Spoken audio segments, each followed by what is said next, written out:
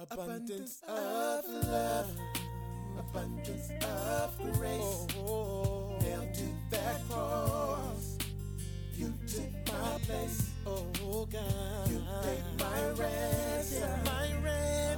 Your love, you gave us abundant life. Abundant Life Christian Fellowship Church. Loving God, loving people. Now, here's Pastor Scott.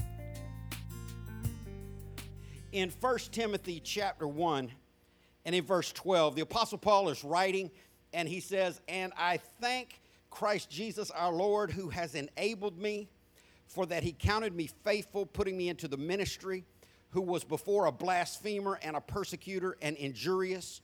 But I obtained mercy because I did it ignorantly in unbelief. And the grace of our Lord was exceeding abundant with faith and love which is in Christ Jesus. This is a faithful saying and worthy of all acceptation, that Christ Jesus came into the world to save sinners, of whom I am chief." I want to preach to you this morning from a sermon titled, "I Haven't Always Been Like This." And I hope that that is your testimony. And if it's not already, I hope that it will be your testimony one day soon. Pray with me. God, thank you for change. Thank you for new birth. Thank you for salvation, God. I thank you for the gospel of Jesus that is able to save those who believe. And Father, today I ask you to anoint me to say the words that you'd have me to say, and I ask you to do your work. Have your will, your way, in Jesus' name. Amen. The Apostle Paul, God inspired him to write the verses that we just read, along with about half of the New Testament. And by any measure, the Apostle Paul was a great man. He was one of those people that God referenced when he said, now God didn't reference him specifically, but the type person he was talking about is clearly there. God said that he hasn't called many mighty, many wise, or many noble people. The Bible says God has chosen the lesser things of the world. And that's why when I ever see a Christian who's troubled with pride, I wonder, do they even know what the Bible says about us? Do you know that if you ever came to Jesus and found real salvation, it was because you cried out to God and said, I failed, God. I can't make it on my own. I'm undone. I need you, and I'm not good enough on my own. That's the basis of understanding how God will come into your life. And God said that he chose the lesser people of the world to come to follow him. That's why some people get rich twisted. See, some people are rich in money, but other people are rich in faith. And rich in faith is going to get you further in eternity than rich in money can get you. That's a different story for a different time. But Paul, he had it all. He was one of the few rich, wise, noble people. He had a great natural upbringing. He was an important person, and God saved him and changed him in a drastic way. And I want to tell you, if you're here and you have been saved, the same thing happened to you. God changed you in a drastic way. Now, everyone doesn't have a testimony of how sorry of a human being they were before they came to Jesus, and everyone didn't have as much to clean up as others did. Man, sometimes when I watch these hippie rock stars that are singing Christian music now because the world quit listening to them, that's a different story for a different time. But they go on and on and on and talk about how they used to live this great, fantastic, amazing life, and then they came to God. When you come to God, you don't have to have 5 rehabs in your testimony. You don't have to have 12 murders on your docket and 3 felonies to have a great testimony. I believe, I'm going to say this before I even get into it, I believe the greatest testimony you can have, and it should be the testimony that you want for everyone you care about, is that they came to Christ early, they avoided all of the sin and gutter that the world has to provide for them, and they lived a holy, clean, decent, righteous life all the days of their life from childhood up. That's not my particular story. I'm going to tell you a little bit about my story today as we look into the Scripture and see the Apostle Paul's testimony. But whether you came out of a lot or a little, the change is still drastic. Not maybe in what you gave up or the outside change that people saw, but the change in your destination, the change in your eternity, the change in the inside, the change in the peace that comes from having a real relationship with the one true and living God. So Paul, he was an educated person. He was a wealthy person. He had a lot going on, and then he persecuted the church, and then he came to Christ, and we'll look at his testimony a little bit, because here's what I want you to get out of today. I want you to learn how to tell your testimony. I want you to learn how to take your testimony and share it with other people. If you don't hear anything else today, I want you to hear this. There is power in your testimony. And if you will learn to open your mouth and share your story with people, you will see lives changed and the kingdom of God advancing. So Paul had a lot going on. God used him to write half the books in the New Testament. He even was inspired by God to tell the Corinthians in 1 Corinthians 11:1 to be followers of me as I also am of Christ. That's a pretty bold statement to make. That's a pretty bold statement to make to a group of people, to say, if you follow me, live the way I live, you will draw closer to Christ. But that should be the goal that we're all shooting for, that our lives will be so closely following Christ that if others walk where we walk, read what we read, talk how we talk, and live how we live, that they'll be following Christ as well. But in verse 13, he said, I used to be a blasphemer. And in verse 15, he said he was the chief of all sinners. Now, I think he's got some competition for that title. He said, God saves sinners, of whom I am chief. And that world was different than our world. I think we got some people in this room whose story might make Paul think, well, I ain't as bad as you. But the good news is, it doesn't matter how bad you've been. It doesn't matter how bad you are. It doesn't matter how much you've sinned or what you've been through. God is able to save everyone who believes. Can you say amen? Amen. So he said he used to be a blasphemer. He was the chief among sinners. See, here's what Paul had going on that we need to focus on. He remembered who he used to be. He remembered who he used to be. I tell you, if you ever want to really get inspired, if you ever really need one of those spiritual, encouraging pick-me-ups, get around a brand new Christian who just got truly saved. I'm not talking about a new church member. I'm not talking about somebody who just claims Christ, but somebody who just got really born again. They are what we call fired up. They're excited about their faith. When you come to Christ in a real way, and I hope you can remember, for those of you here who have been saved, I hope you can remember when God became real in your life. And there was a change, and there was a joy, and it was like the sky was more beautiful, and the ocean was God's handiwork, and the stars were magnificent, and you birds singing, and you thank God for the sunshine and the rain, and you just saw God in everything. But then life happened, and you kind of settled in to a groove. And the bad thing about that groove is it's more of a rut than a groove. It's more of a stuck spot than it is a moving spot. And maybe you are truly saved here today. And maybe there was a time in your life where you were so thankful that God saved you. See, that's what makes young believers, new converts so excited. They still remember what life was like before Jesus. And now they're experiencing new life with Jesus. And they know one's better than the other. Have you figured that out yet? And see, Paul never forgot, and he never got over what happened to him the day he got saved. Oh, I wish I had a got over it meter. I just hang it around your neck and let it gauge you. I start with Vicky, and I work all the way back to Terry. See, have you gotten over your salvation?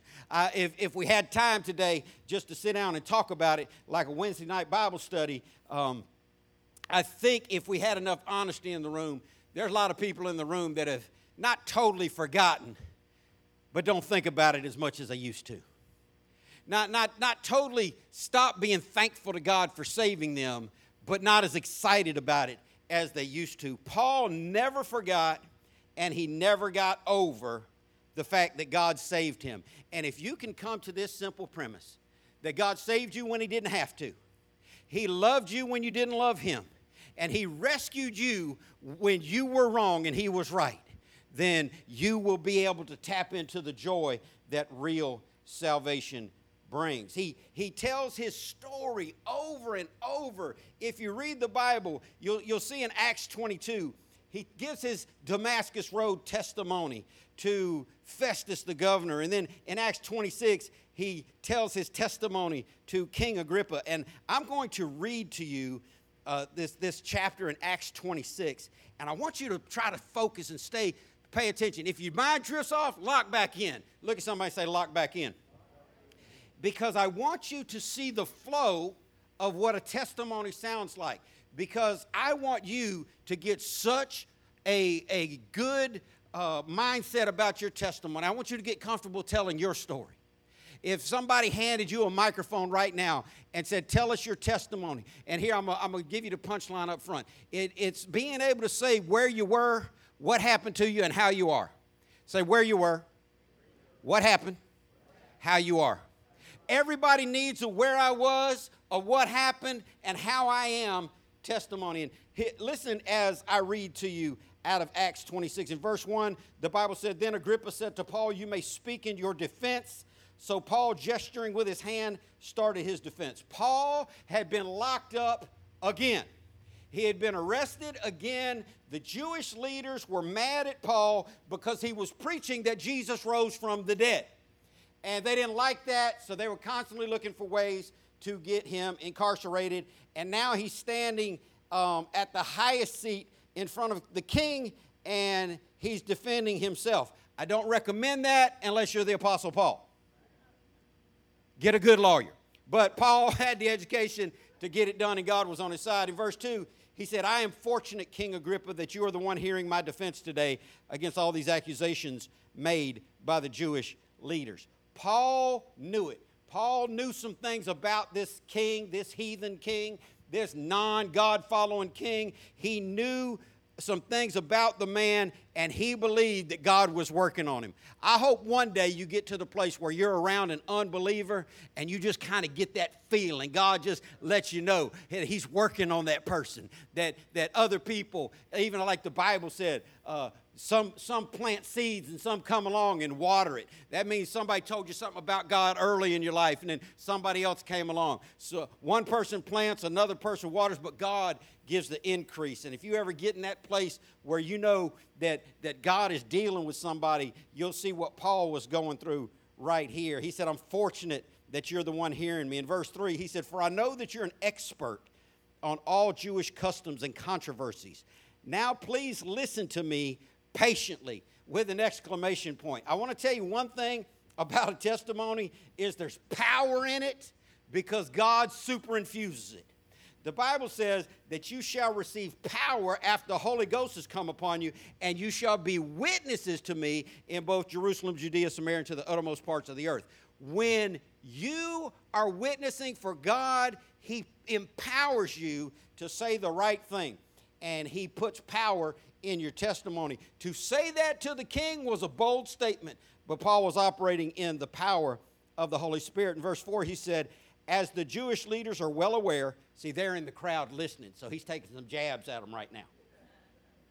It's like when the defense attorney is talking to the jury, and then he says, as the prosecutor has said, and he turns around and he looks at the other lawyer. He said, as the Jewish leaders are well aware, I was given a thorough Jewish training from my earliest childhood among my own people and in Jerusalem. See, get this picture. The people that keep getting Paul arrested grew up the same way he grew up, being taught the same way he was taught. But guess what? He was head of the class. He got a better training than they got. And he's taking a little shot at them right here when he says, as they're well aware. And in verse 5, he said, if they would admit it, I just know he's looking at them right then. If they would admit it. If they would admit it, where'd he go? They know that I have been a member of the Pharisees, the strictest sect of our religion. Now, the Pharisees were a group of religious people who lived very strict. They believed that you had to dot every I and cross every T for God to be pleased with you. And they were very extreme, but they had self-righteousness, not God's righteousness.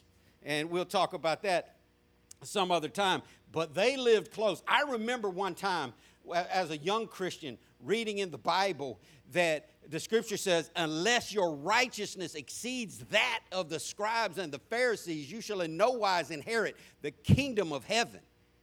And I thought, I don't live as good as they lived. But then I read another scripture that says, he who knew no sin became sin for us, that we might be made the righteousness of God in him. There's a difference in having your own righteousness and having the righteousness that comes by faith. In verse 6, he said, now I am on trial because of my hope in the fulfillment of God's promise made to our ancestors. That's resurrection.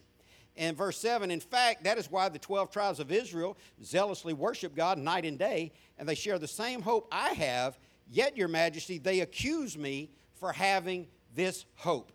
They were teaching in their classes that God was going to save them, raise them up from the dead, and give them heaven. Now, Paul's teaching the same thing, but they were mad because he said that Jesus rose from the dead. So they were haters, and there's always been haters. Listen in verse 8. Why does it seem incredible to any of you that God can raise the dead? Let me ask you this. Let's put a pin in that real quick.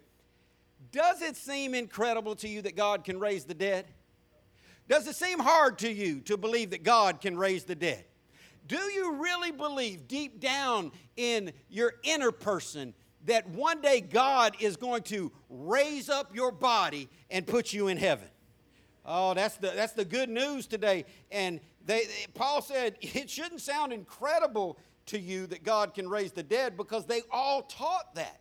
In verse 9, he said, I used to believe that I ought to do everything I could to oppose the very name of Jesus the Nazarene. If you know Paul's story, Paul was the head hater of Jesus. He didn't like these new Christians coming along telling them that they needed more than Moses. That offended his sense of religiosity. That offended his sense of pride and arrogance. And he began to persecute the people who followed Jesus. He said in verse 10, indeed, I did just that. Authorized by the leading priest, I caused many believers there to be sent to prison, and I cast my vote against them as they were condemned to death. Get the picture of who Paul is before Jesus. He is a Pharisee. He is a Jewish important person, and he's working for the Roman government, going around finding out who has left Judaism to follow Jesus, and he's having them arrested, sent to prison, and murdered. What's their crime? Following Jesus. What's he doing now? He's following Jesus. He was persecuting the very faith that he came to embrace. In verse 11, he said, many times I had them punished in the synagogues to get them to curse Jesus.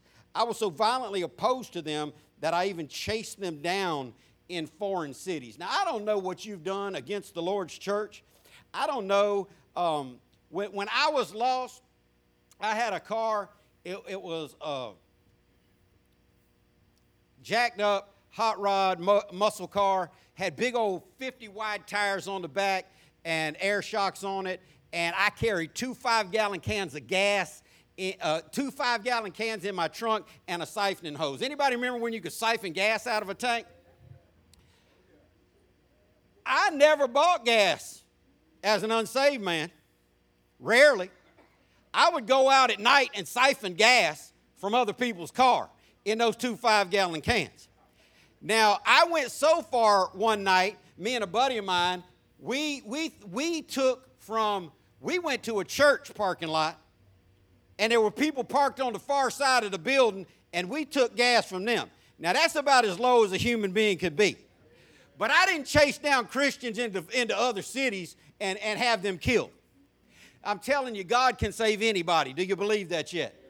Listen to verse 12. One day I was on such a mission to Damascus, armed with the authority and commission of the leading priest. Here's Paul. He's going about his business. His business was to persecute followers of Jesus Christ. His business was to work for the enemies of Christ, to have people put in prison and killed. In verse 13, he said, about noon, your majesty, as I was on the road, a light from heaven, brighter than the sun, shone down on me and my companions. He's not there by himself.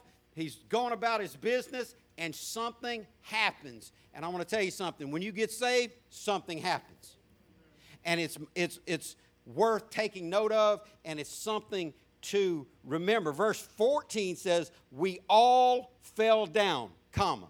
Learn how to pay attention to the punctuation when you study the Scripture. Pause on commas, stop on sentences. He said we all fell down. That's important. How many of them fell down?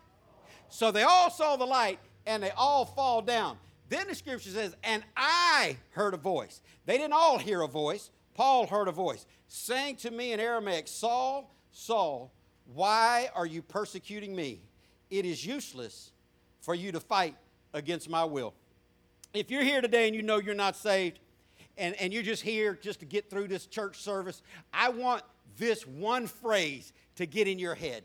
If you're not where you need to be for Christ right now, if you're not following Christ the way you should, I want this one sentence to get stuck in your head. Hear me good. It is useless for you to fight against God's will. It is useless, sir, ma'am, young person. If you say, I've had people tell me, oh, pray for my son, pray for my daughter, pray for my cousin. They're running from the Lord. Can I tell you this? You can't outrun God because he's already where you're running to. He's everywhere. And here's Jesus talking to Saul. Saul and Paul, it's not that God changed his name. A lot of people believe that God changed Saul's name to Paul when he got saved, like he changed Abram's name to Abraham. But that's not true. Sometimes they call him Saul, sometimes they call him Paul. Saul was the Hebrew way of pronouncing it, and Paul was the Gentile way of pronouncing it. So when Paul was preaching to Gentiles, they called him Paul. That's like, how many people in the room would consider themselves bilingual? How many people speak more than one language? Okay? So if Nixa is walking in the room, and because I only know 42 Hispanic words, I will say my first word. I don't say when I see Deacon Dixon, I never have greeted Deacon Dixon with hola. But if I see Nixa in the room, I'll yell at her from across the room, hola, ¿cómo está? And if you're bilingual, you know sometimes people will say your name, your first language one way, and your English language, your name, a different way. Are you following me? Now Jessica claims they don't say Jessica. They should.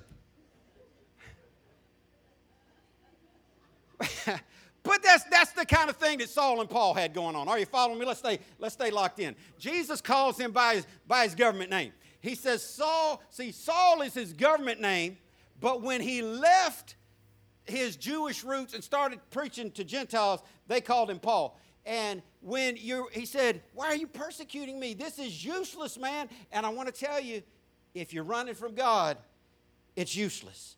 He's going to get you. And I want to encourage you, if you know you're not where you need to be already, go ahead and get there today and stop all this foolishness. Stop all this useless waste of life. Whether you're saved or lost, if you're here and you're not saved, go ahead and get saved today. But even if you're here and you're saved and you're not doing what you know God wants you to do, stop that today, because you may as well get on with the getting on, because God's going to get you either way. Listen to what Paul said in verse 15. He said, who are you? Comma. Then he questioned, Lord. He feels it, who this is, and he said, who are you, Lord? I asked, and the Lord replied, I am Jesus, the one you are persecuting. Now, get to your feet, for I've appeared to you to appoint you as my servant and witness. You are to tell the world what you have seen and what I will show you in the future. If you ever wondered what God wants you to do with your life, if you ever wondered what you were on this earth for, if you ever wondered what you should be spending your time and your energy on, let me just break it down for you real quick. You need to have a real meeting with God. You need to be saved for real. And then you need to let God use you to tell the world what you've seen and what He's going to show you in the future. I wonder if you're telling anybody about God lately. In verse 17, he said, Jesus is talking, he said, and I will rescue you from both your own people and the Gentiles. Yes, I'm sending you to the Gentiles. That had to be the biggest gut punch Paul had ever took. Because a lot of people unwisely believe that slavery started in America. Slavery has been around since the beginning of time. A lot of people unwisely believe that America is the most racist nation on the planet. And you just don't know much about Middle East history at that point. But racism was so bad in this day and time, Jewish people wouldn't even walk on the same side of the street. Now, you know, I still cross the street sometimes. Hey, if you're walking a big old giant pit bull and he's slobbing at the mouth, I'm across the street. But there was such a separation between Jews and Gentiles. And Paul said, I'm going to send you to minister to the Gentiles. And Paul had spent his whole life perfecting his life as a Jew. And they hated the Gentiles, and the Gentiles hated them. How many of y'all know God can change a person all the way to their inside? In verse 18, he said, I'm going to send you to them to open their eyes so they may turn from darkness and to the light and from the power of Satan to God. Then they will receive forgiveness for their sins and be given a place among God's people who are set apart by faith in me. And so King Agrippa obeyed that vision from heaven. I preached first to those in Damascus, then in Jerusalem, and throughout all Judea, and also to the Gentiles, that all must repent of their sins and turn to God. Pay attention to that right there in the middle toward the bottom. All must repent of their sins and turn to God. Let me tell you, from the youngest to the oldest in the room today, all of us must repent of our sins and turn to God. If that's happened to you, you need to learn how to put it in words and share it with other people. That's what your testimony is all about. They must turn from their sins and repent of their sins and turn to God and prove that they have changed by the good things they do. I meet so many people who I talk to about their faith, and they tell me, oh, I'm saved. And I ask, well, what makes you think that? And sometimes they get offended, but I don't care. I'm more concerned with their eternal destiny. Well, what makes you think that? And they'll say, well, you don't think I'm a good person?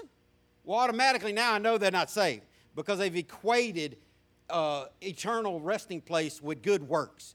And the Christian religion doesn't believe that. The Christian faith believes that you can't get to heaven by any other way than the grace of God and faith in Jesus Christ. But the Bible says that you prove that you've changed by the good things that they do. I can't tell you how many counseling sessions that I've given to people sitting in my office, and they've told me about all the horrors of how they're living.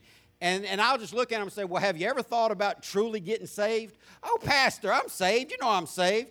No, sir, ma'am, I don't. You just told me about all these addictions you have. You just told me about how horrible you live. You never read the Bible. You never pray. You don't serve. You don't outwardly show any sign that you love God. Let me ask you this today. Are you proving that you have changed by the good things you do? Now, you can't get to heaven by doing good things, but I'm going to tell you this. If you're truly saved, there's going to be some goodness in you somewhere. That's just the way it goes. In verse 21, he said, some Jews arrested me in the temple for preaching this, and they tried to kill me. But God has protected me right up to this present time so I can testify to everyone from the least to the greatest. I teach nothing except what Moses and the prophets said would happen, that the Messiah would suffer and be the first to rise from the dead, and in this way announce God's light to Jews and Gentiles alike.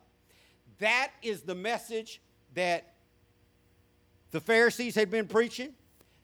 That's the message that Paul's preaching. What's the problem? They didn't embrace Jesus. They didn't embrace Jesus. They knew that the Messiah would come and would rise from the dead, they just didn't believe it's Jesus. I hope you believe that your Savior is Jesus Christ of Nazareth. I hope that you believe that the only true and living God is Jesus Christ. Because Jesus said of himself, I am the way, and not a way. He said, I am the way, the truth, and the light. No one comes to the Father except by me. You can't get to heaven any other way than Jesus. You can't get to heaven by being a good person. You can't get to heaven by coming to church. You can't get to heaven by being better than you used to be. You have got to believe that the Messiah is Jesus of Nazareth, God's only begotten Son. In verse 24, he said, suddenly Festus shouted. Now remember, he's already told his testimony to Festus before, back in Acts 22. Festus has heard this story. Festus is like some of y'all sitting in church thinking, when's it going to be over?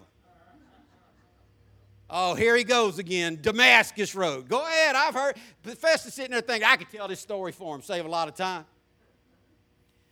He said, Paul, you're insane. Too much study has made you crazy. Now, here's the funny thing, and I don't have time to preach all this because I'm going somewhere, but there's so much depth in this chapter, so much that God is saying here. He said too much study has made you crazy. Even though he hated Paul, he knew Paul was smarter than him. Even though he hated Paul, he knew Paul knew more about what he was talking about than he knew. You ever had a discussion with somebody and you're just telling the facts and they get in their feelings? You ever had a discussion with somebody and you're just telling the stone cold truth, and when they can't refute your truth, they just go to name calling, haterism, I don't care what you say, all y'all stink anyhow, they don't love nobody, and they just go into feelings. There's Festus. Stop being that dude. Some of y'all are that dude. Stop being that dude. He goes to name calling, personal attacking. He knows Paul is right. And listen to what he also knows. He sees his king, Agrippa, who's in charge of this meeting, listening to Paul's defense in this courtroom, and he sees that the king is listening. And he's like, this nut job king over here going to let this traitor, because to the Jews, Paul was a traitor. To the Romans, Paul was a traitor. He was working for them, arresting people following Jesus. Now, all of a sudden, he's gone to the other team. And if you truly get saved, your family is going to think you're crazy. At some point, they're going to tell you nobody goes to church that much. It don't take all that. And if you're truly saved, you understand it takes all that and some.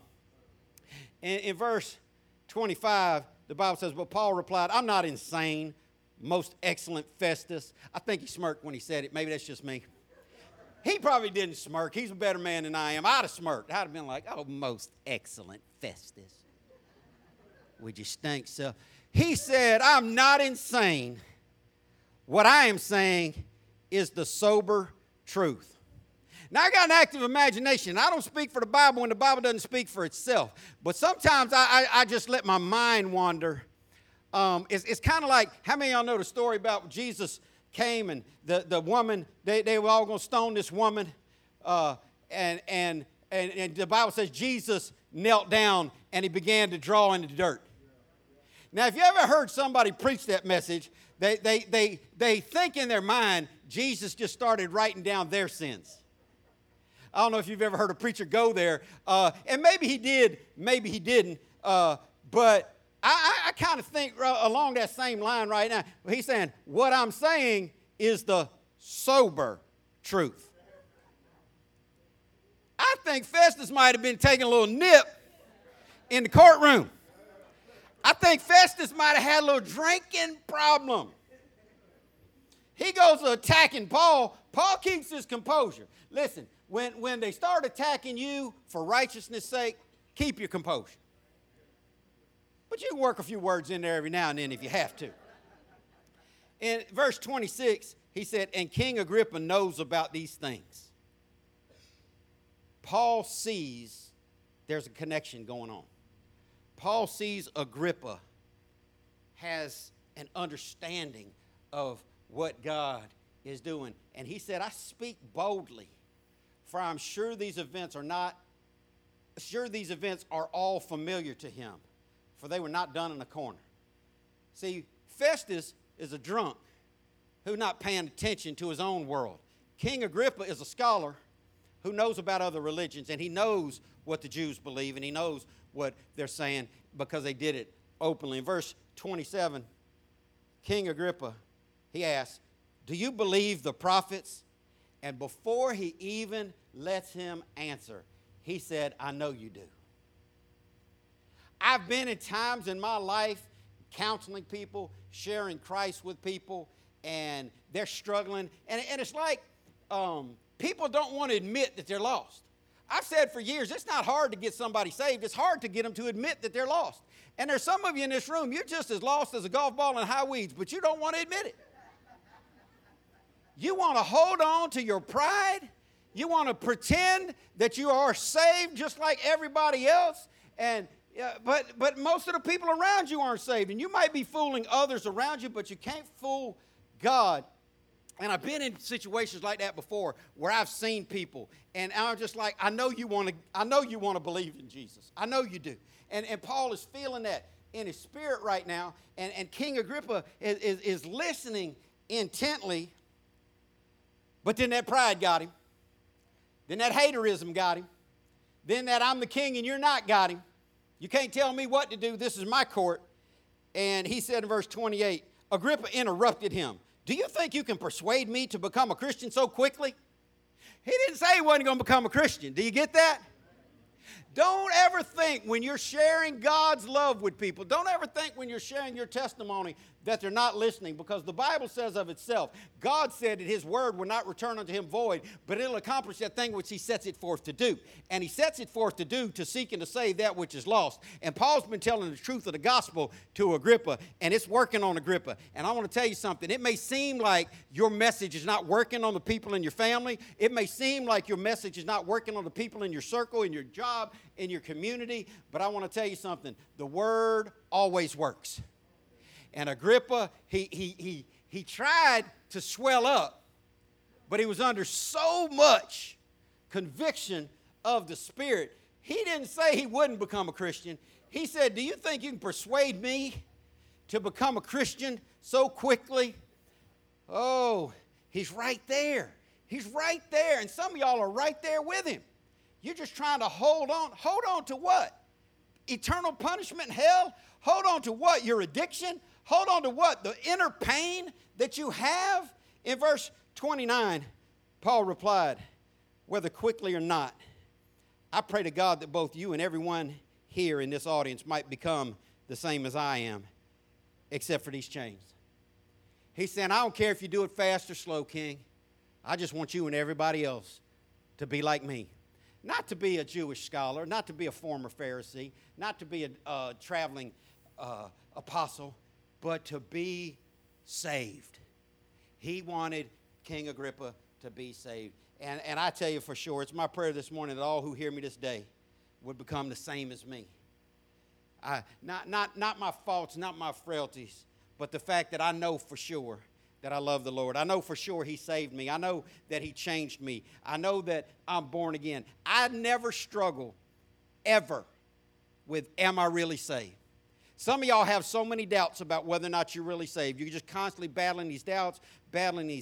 I've talked to people for years in preaching this gospel and heard people tell me, Pastor, the devil just keeps me tied up in doubt. I want to be confident in my salvation, but sometimes I just have these concerns, and it's a fear that I have. What if I'm truly not saved? Do you know you truly have a thumb?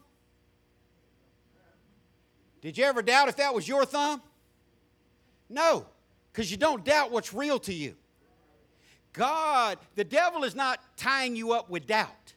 The devil does not cause people to doubt their salvation. I want you to hear this good today. Listen to me. If you have doubts about your salvation, I can promise you that is not the devil causing you to doubt your salvation. The devil would not cause you to doubt your salvation, because people that have doubts start to examine. And he doesn't want an unsaved person examining whether or not they're truly saved. He don't even want a saved person examining, trying to draw closer to God. It's not the devil making you wonder, are you truly born again? It's the grace and the mercy and the long suffering of God who will continue to pursue you and pursue you and pursue you. And if you're one of those doubters, you need to get over it. I can tell you for sure, I do not doubt that I'm saved. Now, I doubt that God is always excited about my choices. I've made some bad choices in my life before Christ and since Christ. And I've let God down many times before Christ and since Christ. But I can tell you, I've never in any of that time ever doubted that I was truly saved, no more than I doubt if this is my thumb or your thumb. I know whose thumb this is because it's mine, and I'm sure of it because it's personal to me. So I'm going to tell you a little bit about my testimony now in the remaining time that we have. Because this past Thursday, just a couple of days ago, I celebrated what we call a spiritual birthday. And everybody in this room needs 2 birthdays. Because we were all born, and we all need to be born again. Jesus said, unless you're born again, you cannot enter into heaven. So I was born on August 6, 1963. I'll be 58 in a couple of weeks. And I was born again on July 15th, 1981. Which means this past Thursday, I celebrated my 40th spiritual birthday. Somebody ought to give God praise for saving people from the west side of Jacksonville. And I hope that you have a spiritual birthday, because if you don't, then you're not where you need to be. You must be born again. Now, this week, for 25 years, was the biggest, emotional, exciting day of my year. On my birthday, we don't as a family, we don't really do anything for my birthday. We go out to eat, but we do that every night anyway because we don't keep food in the house. Because we like to spend time together, sitting down, eating together. And so we just go about our normal day. I work on my birthday. Dina works on her birthday. It's just not in my family. It's not a huge thing to me. I'm like, yeah, I'm celebrating these wrinkles and this gray hair and getting older. And, it's just, it just never has been that big of a deal to me. But July 15th has always been a huge deal to me because it's the day that changed my life. My spiritual birthday for 25 years was the most exciting day of the year. I looked forward to it. I always had, if not even externally, internally, a great time of excitement and closeness to God on July 15th. For 25 years, spiritual birthday, greatest week of my life. Spiritual birthday, greatest week of my life. Best thing that ever happened to me. And then 15 years ago, that week got changed because on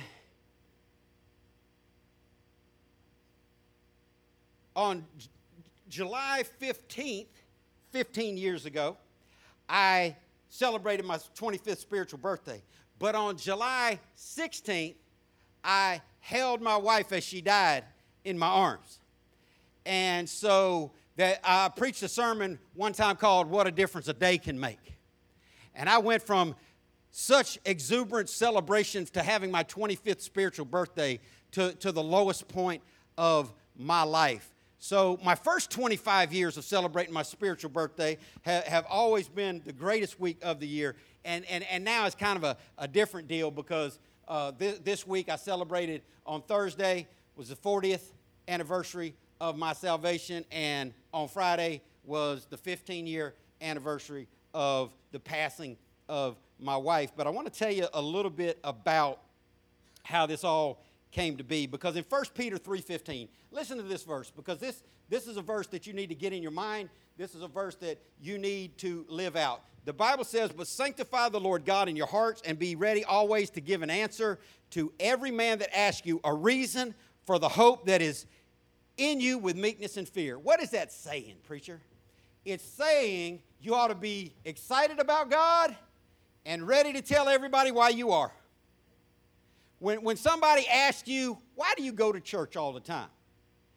Now see, here's the thing. Because churches in our lifetime have become places of competition. We don't play this game. And you can tell we don't play this game.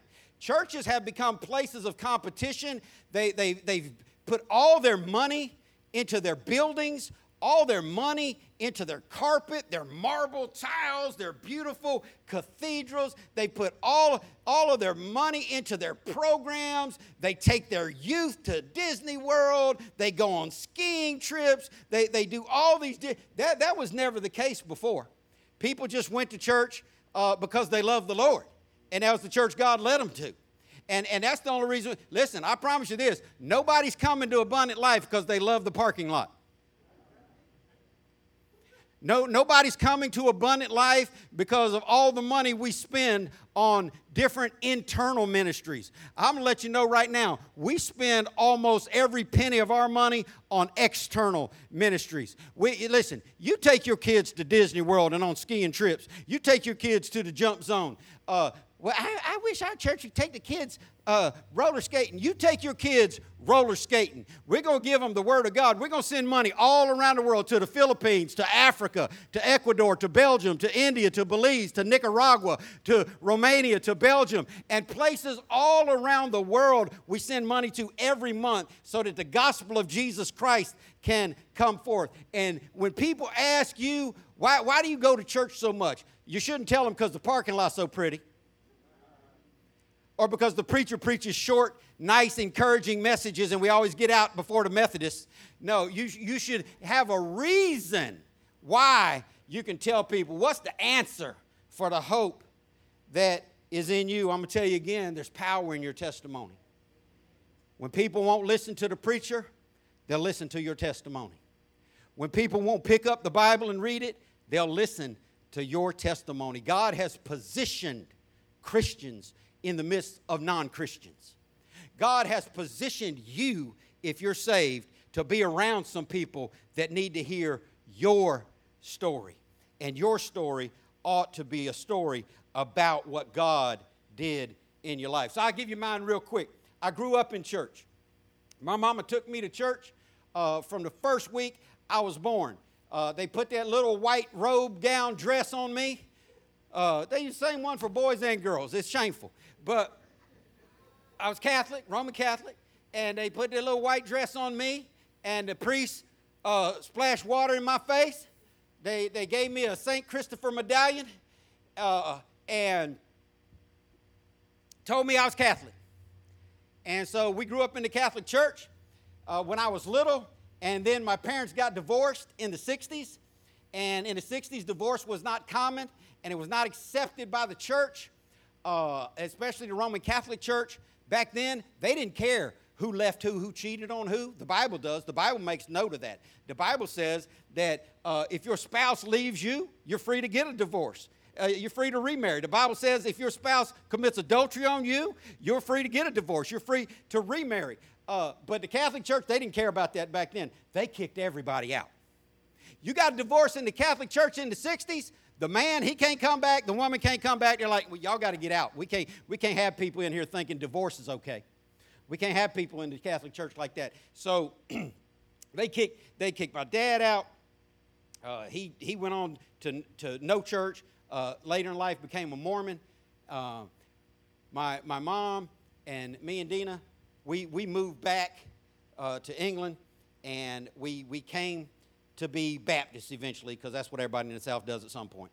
Let me just see. How many people in the room were ever Roman Catholic? Just a handful of us. How many people in the room ever been to a Baptist church? Okay, all a bunch of Southern people. I like it.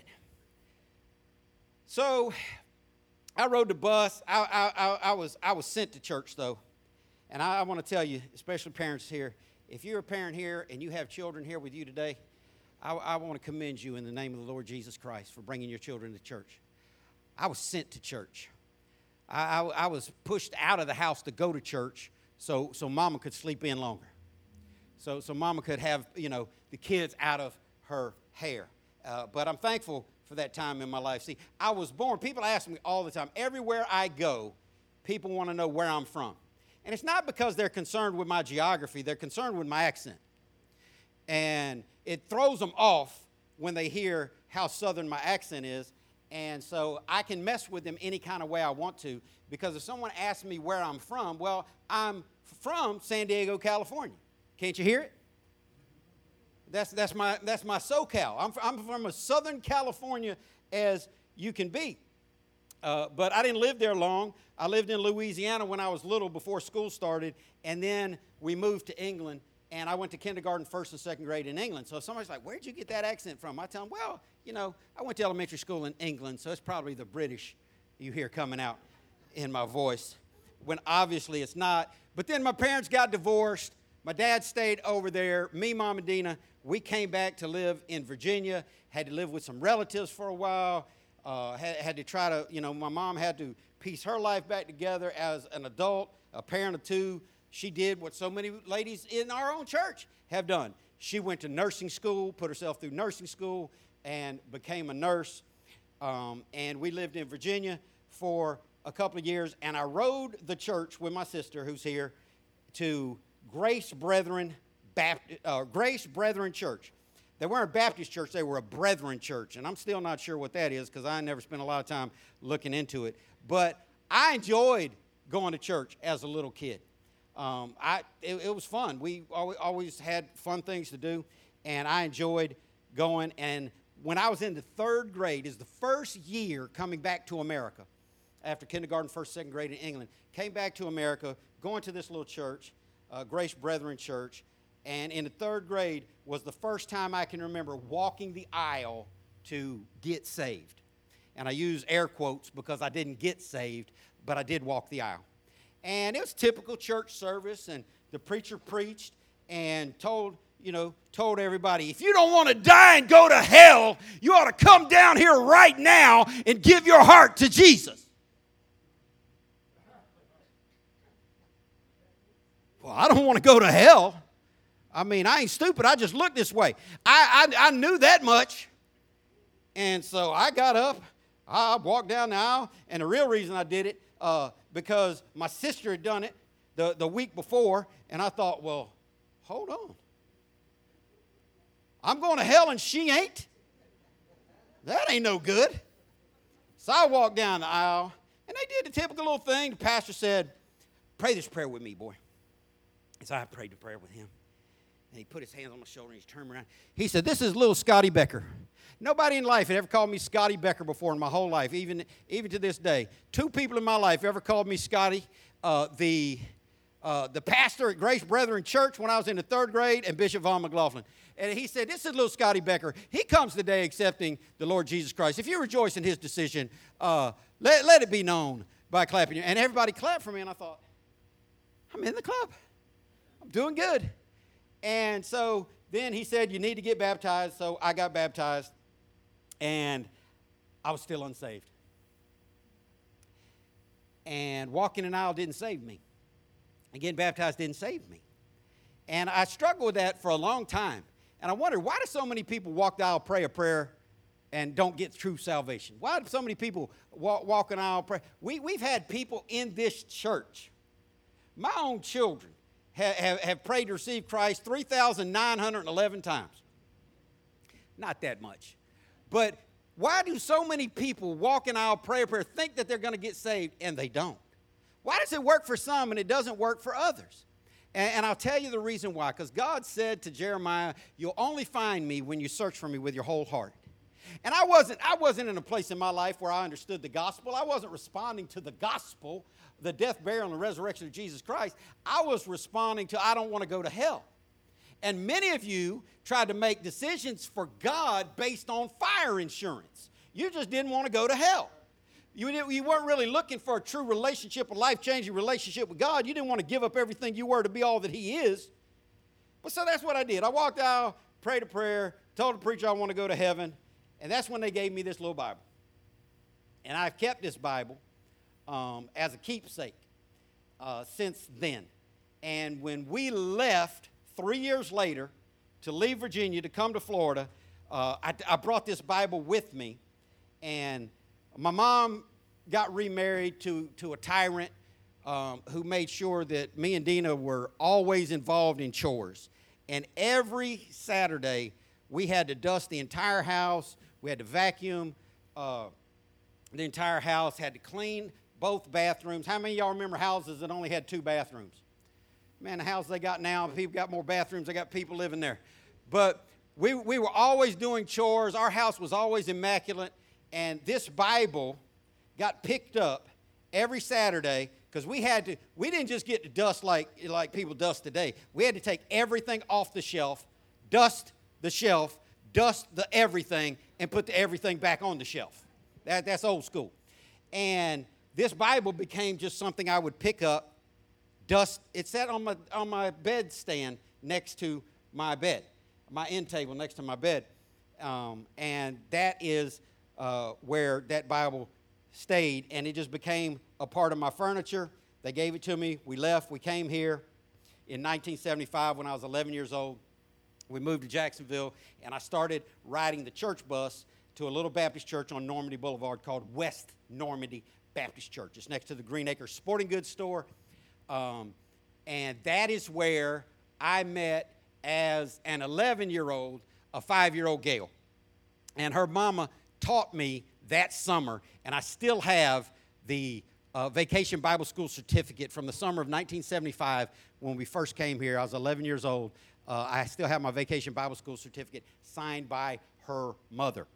And that was, I thank God for West Normandy Baptist Church because it's where I met my wife. And me and my sister, we got really involved in the youth group. Of course, Dina was always the leader of everything. When we were young, everybody followed Dina. She was the president of her class. She was always in student government. She was always head cheerleader. Then she got into marching band with twirling flags, was the flag corps captain. She was always honor society. And she was my big sister. And she did beauty pageants and tap dancing and ballet and horse riding where they jumped over. Like, I don't know why they call those things gates. They're bars, poles. And she'd do all that. And I was just a little kid following along saying, man, my sister can do anything. And I just keep getting in trouble. I didn't do no kind of dancing and balleting. And my horse riding was more falling than riding. And, you know, they kept me over in this corral where they put me on a small horse so when I fell off it, I didn't kill myself. And Dina was out there riding with the adults, jumping over barrels and stuff. But we started going to this church. Dina became the head of the youth group, and, you know, I was her brother, so I had that going for me. And that year, we went to youth camp, and the pastor there challenged everybody to carry their Bible to school every day the next coming year. And I wasn't saved, but I ain't one to challenge. I mean, some of y'all, it's a mental disease. It's a weakness. Some of y'all, if they say, I dare you, oh, don't dare me. I know you're not daring me. Are you daring me? Because if you're daring me, and like that's something really, you got to do it now because they dared you. And he dared us to carry our Bible to school every day. So I'm like, I'm ready with it. Tell me I won't do it. I will do it. And I carried this Bible to school at James, back then, they used to have 7th grade centers in Jacksonville. And they bussed me from the west side of Jacksonville in Country Creek off Normandy Boulevard to the James Weldon Johnson 7th grade center off Kings Road. And I didn't carry this Bible and put it in a locker. I carried this Bible on top of my books. And I let everybody know, that's my Bible. And I'm carrying it because my preacher said, you got to carry a Bible. Where's yours? And I've just always been militant. So, I mean, I didn't love the Bible. I didn't love God. I wasn't even truly saved. But I was militant, and he dared me, so I'm in. Some of y'all don't really love God. You're not all about God. You just become your habit to do the churchy things that you do. So every day, 7th grade, man, I'm carrying my Bible. We're going to church every time the doors are open. I wasn't going to church because I love God. I was going to church because we got to ride the bus, and they gave us candy on the bus. I'm like, bet it up. My mama don't keep no candy in this house. Ride that church bus, get me some candy. And we played games. I'm like, oh, man. But None of that game playing and candy got me to Christ, though. That's a different message for a different time. But so 7th grade, I got involved. We were going to church Sunday morning because we got to ride the bus and get candy. We were going back Sunday night because back then, the certain little group of people at that church that were hanging around Gail's mom and dad, they would all go to the Dairy Queen on Sunday night after church. You remember that? I don't know if you remember that. We'd go to the Dairy Queen every Sunday night after church, and because, we were little throwaway kids, we didn't have any parents in church with us, they would always just buy us some ice cream. And I'm like, you better bet I'm coming. You buying, I'm coming. And so Wednesday night, we're there every Wednesday night, not because I loved God, not because I was saved, but because we had this little thing called RAs, Royal Ambassadors for Christ. And it was a boys' club, and we got to throw the football and play outside while everybody else went into church, and it just gave us something to do. But so that was every day of 7th grade. Then 8th grade, they ended crosstown busing, and I got to go to school close to where I live, and I went to, back then, it was junior high school, not middle school, and it was 8th and 9th grade. I went to Joseph Stilwell Junior High School for 8th and 9th grade, and in 8th grade, I'm like, they ain't stop me from carrying my Bible. All these people going to hell. And I knew they were going to hell. I just didn't know I was going to hell with them. And so I'm carrying my Bible to school in the 8th grade, and people are laughing at me, and I'm like, whatever. I'm worrying about you. You don't know what I know. And everybody, that's when, I don't know when it is for your kids, but that's when temptation was big in that generation. It seemed like normal kids that were going to 7th grade back then were kids, but by the 8th grade, they were all hellions. And people started asking me to go out because I was playing sports, and after practice, they'd like, let's go behind the dugout and let's smoke. And whether it was cigarettes or weed, I'd tell them, I'm a Christian, I don't do that kind of stuff. It's crazy, tempt me like that. And I just bowled up on them and told them, I'm not going to do it. And I wasn't a Christian, but in my mind, I had enough church in me to know that ain't right. And so I told them, I'm not doing it, I'm not doing it, I'm not doing it. And so I'm in 8th grade. Dina's there in 9th grade. She's the head cheerleader on the cheerleading squad, and so I had that going for me. I was related to the head cheerleader. And so I've always followed my sister. She's always been a guiding light for me. And so that was good. Well, in 9th grade, in 10th grade, she goes off to Ed White High School. So I go into the 9th grade by myself. We're not riding the bus together anymore. She's going her way, I'm going my way. And I'm going 9th grade, Joseph Stilwell Junior High School, and I'm carrying my Bible to school. Man, I'm 7th grade, 8th grade, 9th grade. I'm just representing church. I wasn't representing salvation. I was representing church, religion, and strong-willed, disciplined militancy. And so I'm going about my business. Well, temptation came in its biggest way for Dina when she got to Ed White. And she went to Ed White in 10th grade, left me alone, be by myself in junior high school, and she got involved with some people that led her into some things that spiraled down to me. We were walking around one day. We were in the neighborhood, and Country Creek was brand new. We got one of the first houses in Country Creek. I remember where the famous Amos is on Normandy Boulevard right now. That's Country Creek and Normandy. Country Creek Boulevard, Normandy Boulevard on that corner. That was our bus stop, and there was a billboard there that said, Country Creek, custom homes built by Richard Dostey, starting at $24,999. And my mom bought a house, a brand new custom built house in Country Creek for $26,000. You can't do that these days. But the neighborhood was growing, and there were new houses going, and we were walking around looking at these new houses, and we were sitting down talking, doing something, and my sister, my hero, the one who lied for me, kept me out of trouble, comforted me when my stepfather would beat me, cooked for me when nobody was home. Everything I know how to cook, well, not everything, but most things I knew how to cook, I learned from my sister. I thought she was a cook because she was doing most of the cooking for me growing up because my mom was a nurse, worked the night shift, and, you know, we were in between stepfathers, and so, you know, Dina would pretend like she could cook. She'd be a little teenage girl, pretend like she could cook for her little brother, And I just thought it was, that's just what people do. They take a piece of bologna and they fry it up. And when it domes up, you ever fried bologna and it domes up? Then you flip it and it becomes a what? A sombrero. And Dina would ask, you want me to make you some sombreros? And I'm like, yeah, that's good eating. Because it would have a flip and a flip. And so we're sitting down, and I'm sitting there next to my role model in life, and she pulls out, and some of y'all got some in your purse and your closet hiding from your spouse, and she pulls out this purple bag with a gold cord on the top of it. Anybody know what that is? Y'all all going to hell.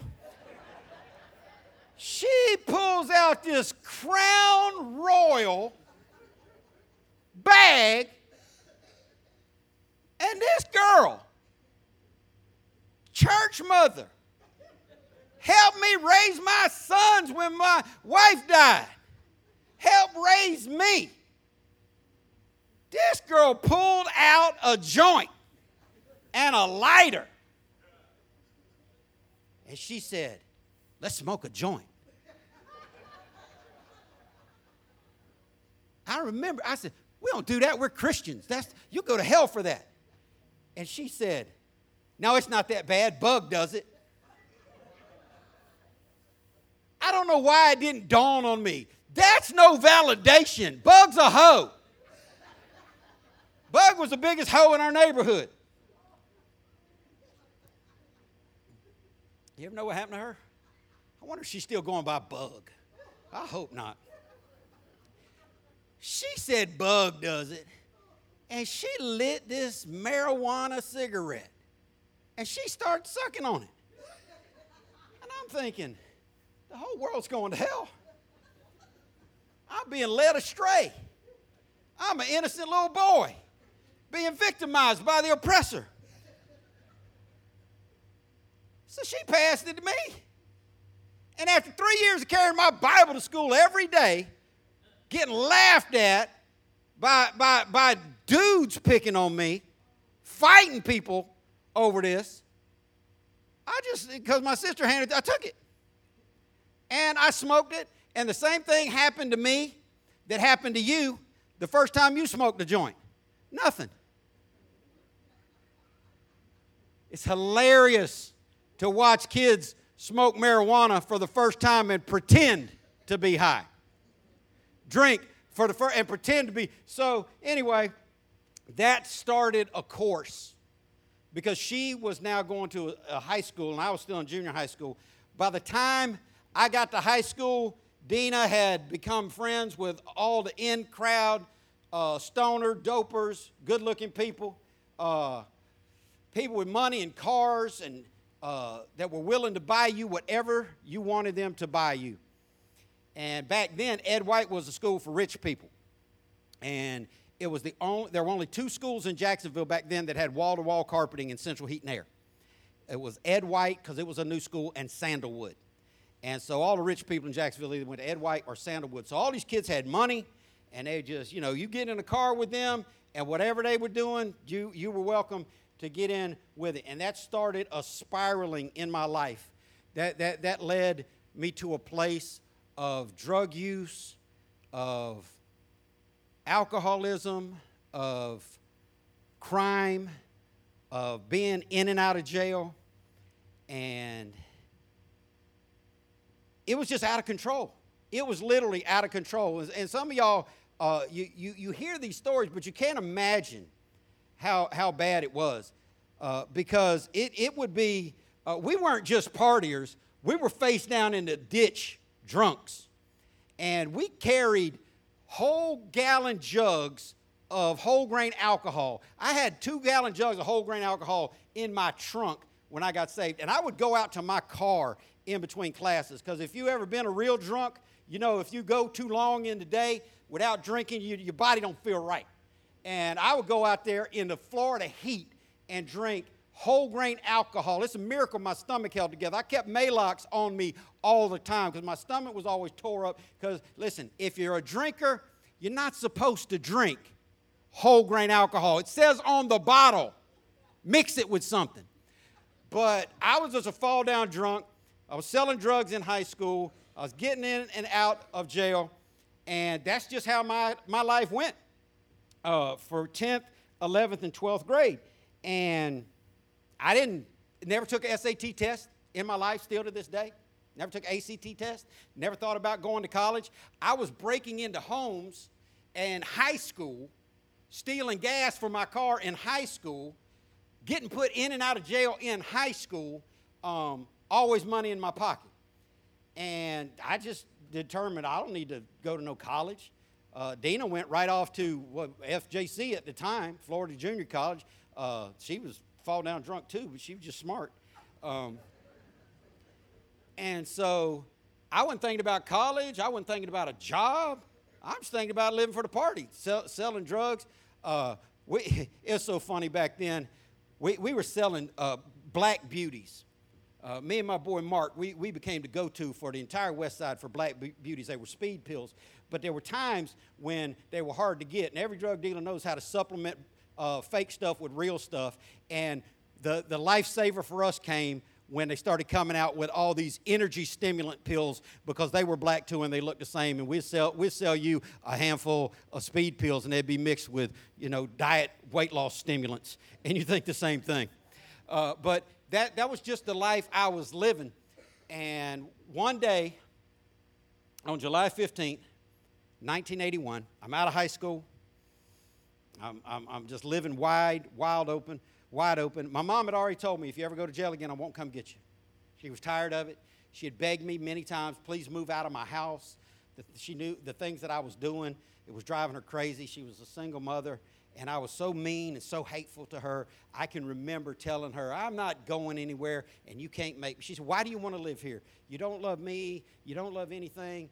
You're never here. You only come home every fifth day to get more clothes. I said, I ain't leaving because I can live here for free if I want to. And just mean and hateful and lost and unsaved. And I'd been to a party that night, and I was driving home, and it was a hot summer night, July 15th, 1981, and I was high, I was drunk, and I did what every real alcoholic knows how to do. Because when it's hot, and it's 3 o'clock in the morning, and you're driving home, you got to roll the window down and hang your head out the window to try to stay awake. I had my head out the window, shirt off, head out the window, trying to stay awake. I managed to get home, thank God.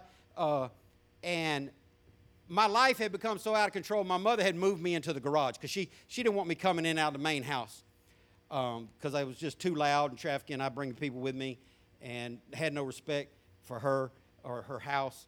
And so I was living in the garage, and she made it up like a real bedroom. It wasn't like child abuse, but I came in through my garage, but I was high, so I needed to go to the kitchen.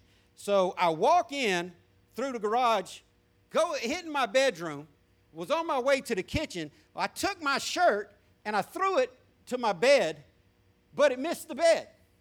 And that was a shock to me because I still play this game with my kids today at 57, almost 58 years old. I bet I can take this piece of paper and hit that little tiny bottle cap way over on the. I can throw something and hit something from any distance you want to hit it to. I could throw a wadded up piece of paper and hit you in that left shoe where your shoestring's sticking up. And when I threw it and it missed the bed, I was like, well, I must really be high. And it landed half on the bed and half on the nightstand. Part of it laying on this Bible. And I froze in my tracks. I never even made it to the kitchen. I froze in my tracks, and I looked at that little red Bible, and I thought, I ain't seen that. And I'd seen it, but I wasn't seeing it. I was dusting it. And God drew me at 3:30 in the morning to this book, and I began to open this book and flip through the pages of this book. And with no preacher, no choir, no aisle to walk, no hand to shake, nobody to clap for me, I started reading this book. And I knew what it meant to pray and ask God to save you. And I remember praying. I asked God to save me for real. And I remember saying, not like Jimmy. Jimmy was our pastor's son, and first person I ever saw tie off and mainline was Jimmy. And I saw him passed out with a needle in his arm, and he was a pastor's son. And I said, I want real salvation. And God saved me that day. And I stayed up all night long crying, singing the songs I'd learned as a little kid in church, reading the Bible, didn't even go to sleep that night. And that afternoon, my drug dealing friend Mark called me on the phone. He said, hey, Scott, you remember Ted Boone? I said, yeah, from the park, Normandy Park. He said, yeah. I said, why? He said, I lost a bet to him today, and I got to go to church with him Sunday, and I need you to go with me because, you know, I ain't no church person. And I wasn't no church person at that time either. And I'm like, man, that's awesome. You ain't going to believe what happened to me. He said, well, tell me later. I got to go. So that Sunday, all Thursday, Friday, and Saturday, I'm just reading my Bible. I barely left my room for 3 days. I'm just reading my Bible. I'm praying. I'm singing songs. I'm crying. I'm not talking to anybody. There were no cell phones back then. The world wasn't interconnected back then. I'm just alone in my room reading my Bible and rejoicing. I knew something miraculous had happened in my life. I went to church at Hillcrest Baptist Church on Sunday morning and with Mark and Ted Boone. And Mark never went back after that day. But that day I walked the aisle because the pastor said, if you've been saved recently and you haven't made a public profession of faith, you need to walk this aisle. And Jesus said, whosoever believes in him should not be ashamed, and make your public profession of faith. And so I walked down there and I told him I got saved in my bedroom this week. And joined the church. And they said, well, you need to be back tonight for Bible study, Sunday night Bible study. And so I went back that night for Bible study. And I met a group of young people that reached out to me and told me, well, we got youth Bible study tomorrow night, Monday night Bible study for teens, if you want to come. So I went. I'm just first week of salvation. I went Sunday morning, Sunday night, Monday night. They had a youth Bible study. Monday night, they said, hey, we're going to watch the adult men's softball team. Hillcrest Baptist Church had a nationally ranked softball team at that time. They said, we're going to watch the men's softball team play softball tomorrow night. You want to go? Yeah, I got no job. I got no school. I'm all into Jesus. I've already read, 40 hours of Bible at this point in my life. And I'm like, yeah, that's what I'm about now. And so Tuesday night, we went and watched the men play softball. Wednesday night, back to midweek Bible study. They said visitation is tomorrow. We used to do Thursday night door-to-door visitation. My first week of salvation, I went knocking on doors, telling people how they could get saved and become a Christian. Friday and Saturday night, they had a thing at the church for young people, single people, called the Peacemaker. So Friday night, first week saved, I go Friday night Peacemaker, Saturday night Peacemaker, Sunday morning back to church, Sunday night back to church, Monday night youth Bible study, Tuesday night went and watched men play softball, Wednesday night midweek Bible study, Thursday night door-to-door visitation, Friday, Saturday night back to Peacemaker, Sunday morning back to church, Sunday night back to church, Monday youth Bible study, Tuesday went and watched men play softball, Wednesday midweek Bible study, Thursday door-to-door salvation, Friday, Saturday night back at the Peacemaker. Sunday morning back to church, Sunday night back to church, Monday night youth Bible study, Tuesday the brakes came off. There was no softball game. And me and this young group of people, because it was the summer of 1981, had been together every night for almost a month talking about God. Nothing but talking about God. And it was everything to me. And we didn't know what we were going to do. So we met at the Normandy Mall, when it was a mall back then, and we sat on top of our car and we read Bible verses to each other and we sang Christian songs. And that was my introduction into Christ. I immediately stopped drugs. I immediately stopped alcohol. I didn't have to worry about my lost friends because every time they'd call me, I'd start talking about Jesus, they'd hang up. And God saved me in the summer of 1981, and He changed my life forever. And it's so real to me that I've never had a doubt about it. See, Dina was off to college back then. Lenore Ryan, Gardner, I always say Lenore, it's Gardner, they're next to each other, aren't they? In North Carolina, she was off to college. She came back and moved in with us. She hadn't seen none of this transition in her baby brother. She didn't know what was going on in my life. And I'm just a different person. I'm walking around the house happy. I was the most miserable human being in the world. I bothered with everybody. I fought everybody. I was just belligerent to everybody. And she sees me doing house chores. Because my stepfather's gone, and we had stopped doing chores for years. And she sees me, I was doing something that I don't think I'd ever done before. I was washing I'd washed my own clothes before because, I was coming and going. But I was washing every towel and every washcloth in the house. I gathered up towels from our bathroom, from Mom's bathroom, and I'm sitting there just happy, smiling, and folding towels. And she sat down and she said, "What the heck?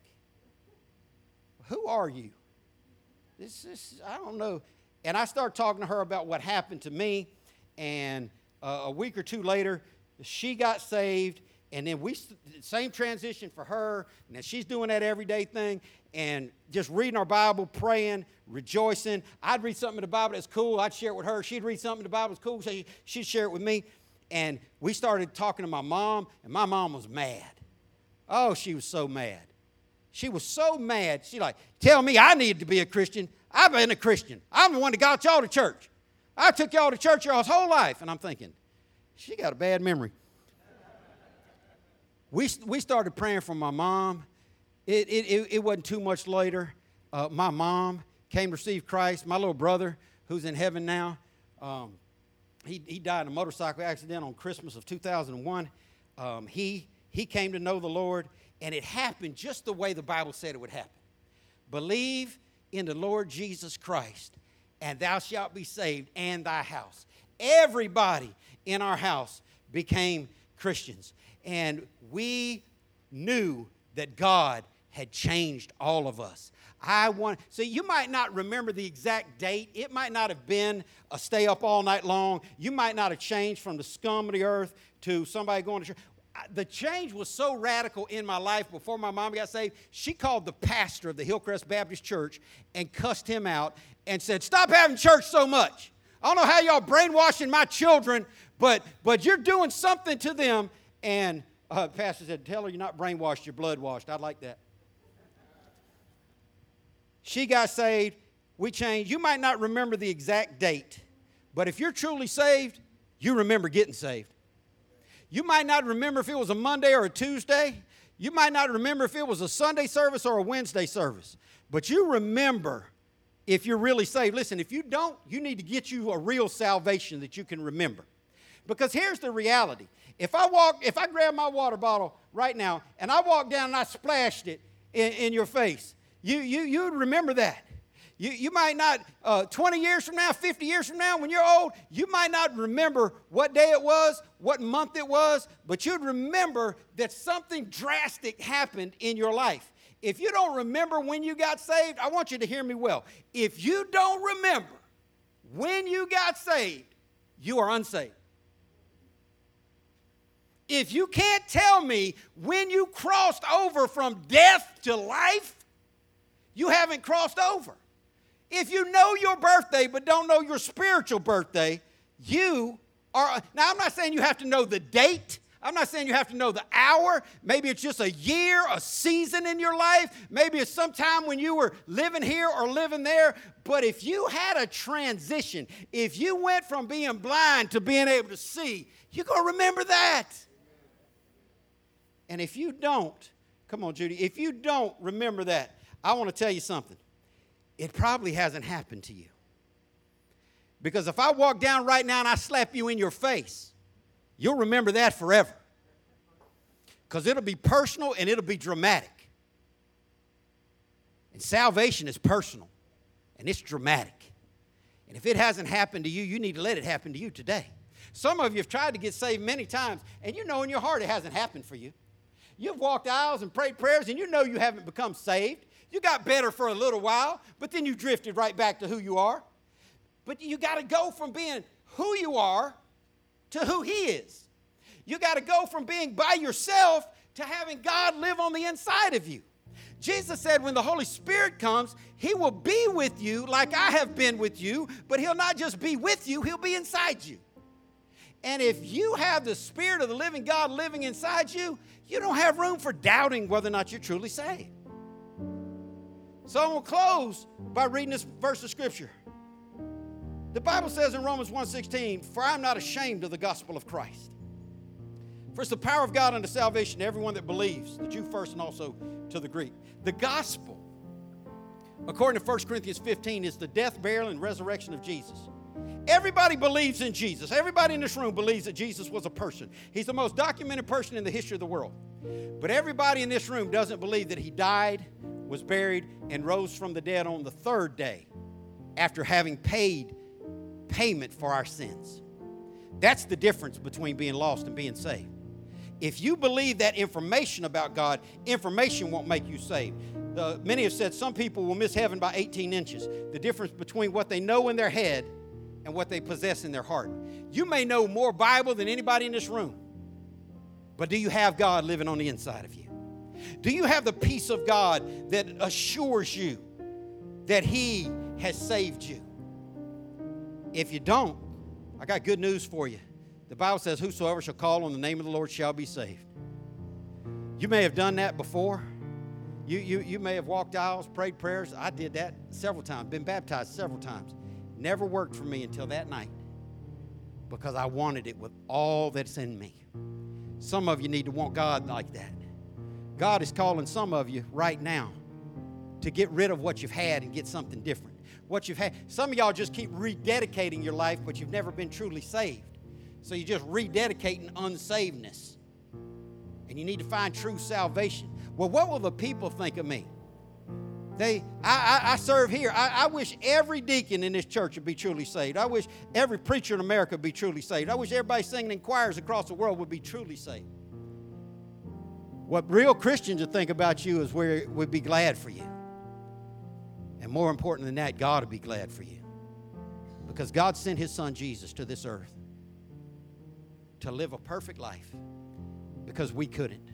And to pay the penalty for sin. The Bible says the payment for sin is death. What did Jesus do on the cross? He died. He died and He made payment for our sin. And you can choose to believe in that story and let Jesus pay for your sin, or you can stand before a holy God on Judgment Day one day and pay for your own sin for eternity in hell. The choice is up to you. Salvation is free for us, but it cost Jesus His life. And if you'd be willing to really ask Him with your whole heart to save you, the Bible says if you call on Him wholeheartedly, God will save you. Some of you need to do that for real and quit playing. There's a great difference, and you will be so happy. There's a great difference in coming to church as a lost person and coming to church as a saved person. There's a great difference in living life lost and living life saved. And some of you have experienced church, but you haven't experienced real salvation. And I hope that you will do that today. Pray with me. God, thank you for your word. God, I thank you for saving me 40 years ago. I thank you for keeping me when I was unkeepable. God, I thank you for never failing me through all the times I failed you. And Lord, I pray for each person in this room today that you would let true salvation come their way, that you would let them know even now, God, quicken their heart. Draw them. You said that no one can come unless you draw them. Let them feel a drawing to be truly saved today. With every head bowed and every eye closed and no one looking around but me, I just want to give you an opportunity in the stillness and the quietness of this moment. If you're here and you would say, I want to get saved today, I want you to know all you have to do is call on the Lord in sincerity. I want to help you do that today. I'm going to pray a prayer. This prayer is not magic. This prayer won't save you, but if you mean it with your whole heart, God will hear it and He will save you. If you're here and you want to be saved today, I want you to pray silently. The Bible says that God can hear the thoughts in your head. I want you to pray silently after me as I pray out loud. I'm not talking about rededicating. I'm not talking about getting saved again. I'm talking about getting saved for real, finally and forever. If you want that type of real biblical Holy Ghost salvation, you pray silently after me. Just say something like this: Dear God, I believe in you, and I believe that you sent Jesus to pay for my sins. I believe that He died and He was raised from the dead, and He lives, and I want Him to live inside of me. Please forgive me of my sins, save me, and let me be a real Christian. Let me be truly born again. Come inside my life and change me. Give me purpose for this life. Create in me newness, real salvation. Abundant life. Thank you for listening to the ALCF Sound Doctrine Podcast, and visit us on the web at alcfnow.org. Your financial support for this ministry allows us to share the gospel around the world. Your support is greatly appreciated. If you would like to give a donation, please go to alcfnow.org. Abundant Life Christian Fellowship Church, loving God, loving people.